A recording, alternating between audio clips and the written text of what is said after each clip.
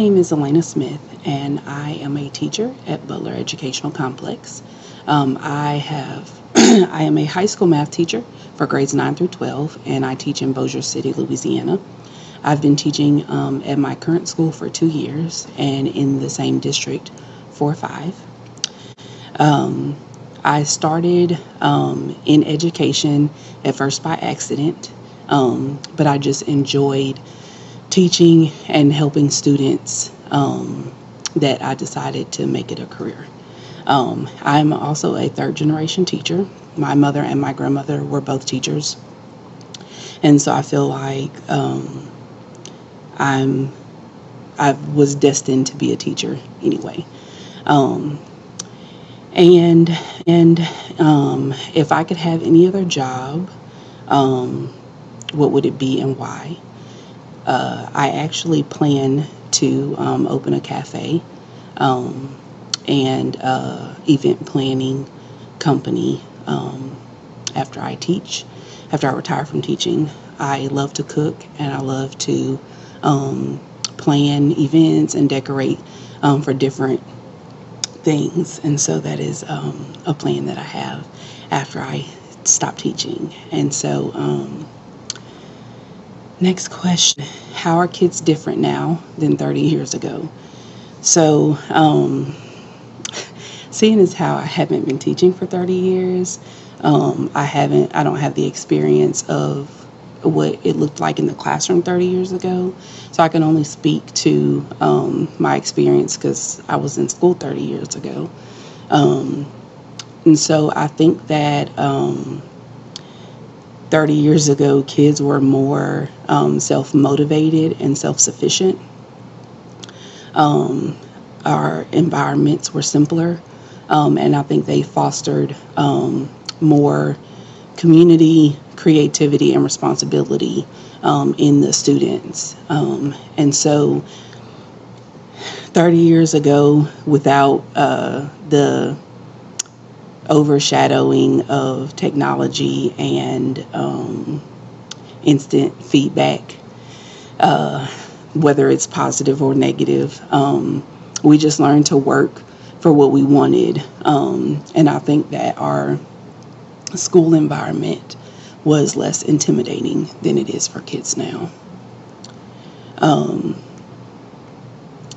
so, how is teaching different from 30 years ago? So, I have to address that the same because I wasn't teaching 30 years ago, but I was being taught. So, I think that 30 years ago, teaching was more just presenting information and expecting students to learn from whichever way the teacher felt comfortable teaching or presenting the information.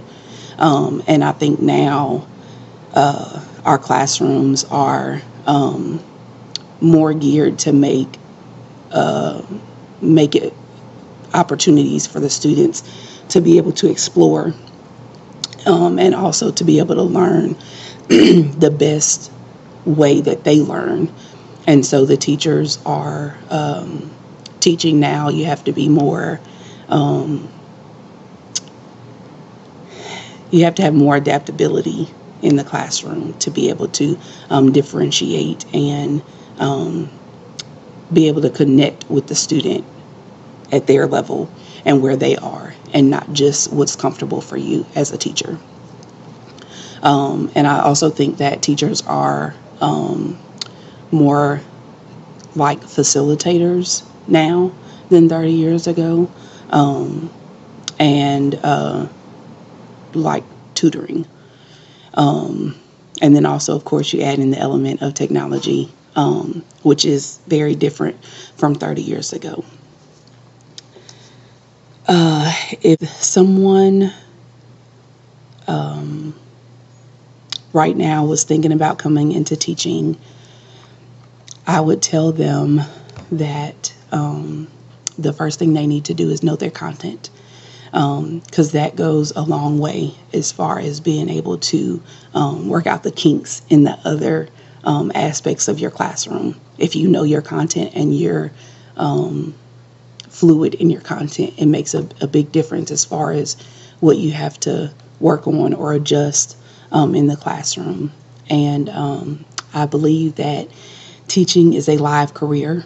And so you're always having to change and adjust to the needs of the students that we serve. And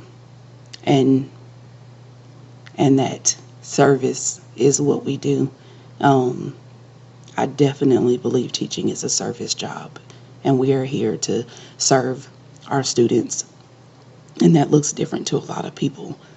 But I think that you have to remember that, just like being a nurse or some other healthcare worker or something where you're serving the population that you are working with. I think that teaching is very much the same as that. And to remember also that teaching is not usually about you. So don't take things personally, but do make sure that you take care of yourself. That is very important. And students are a very intricate part of our future. And so just remember that when you look at your future, you want to have invested in the people that will produce your future and be a very large part of it. And so just remember that. One thing I would change to help kids learn better. For the most part, my school's population, or the schools that I've previously taught, I teach mostly underprivileged and underrepresented students. And most of them tend to be just statistics or numbers in the system. And our system collectively for students or underprivileged and underrepresented students is designed to make them fail or to set them up for failure. And so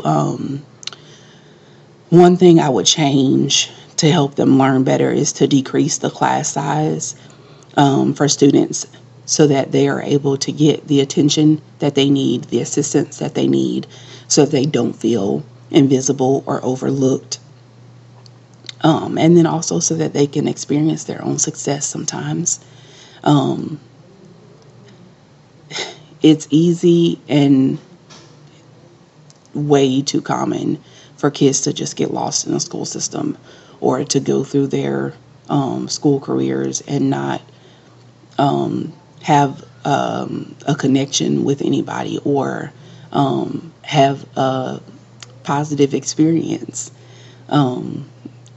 just in their environment. So they just, stay under the radar.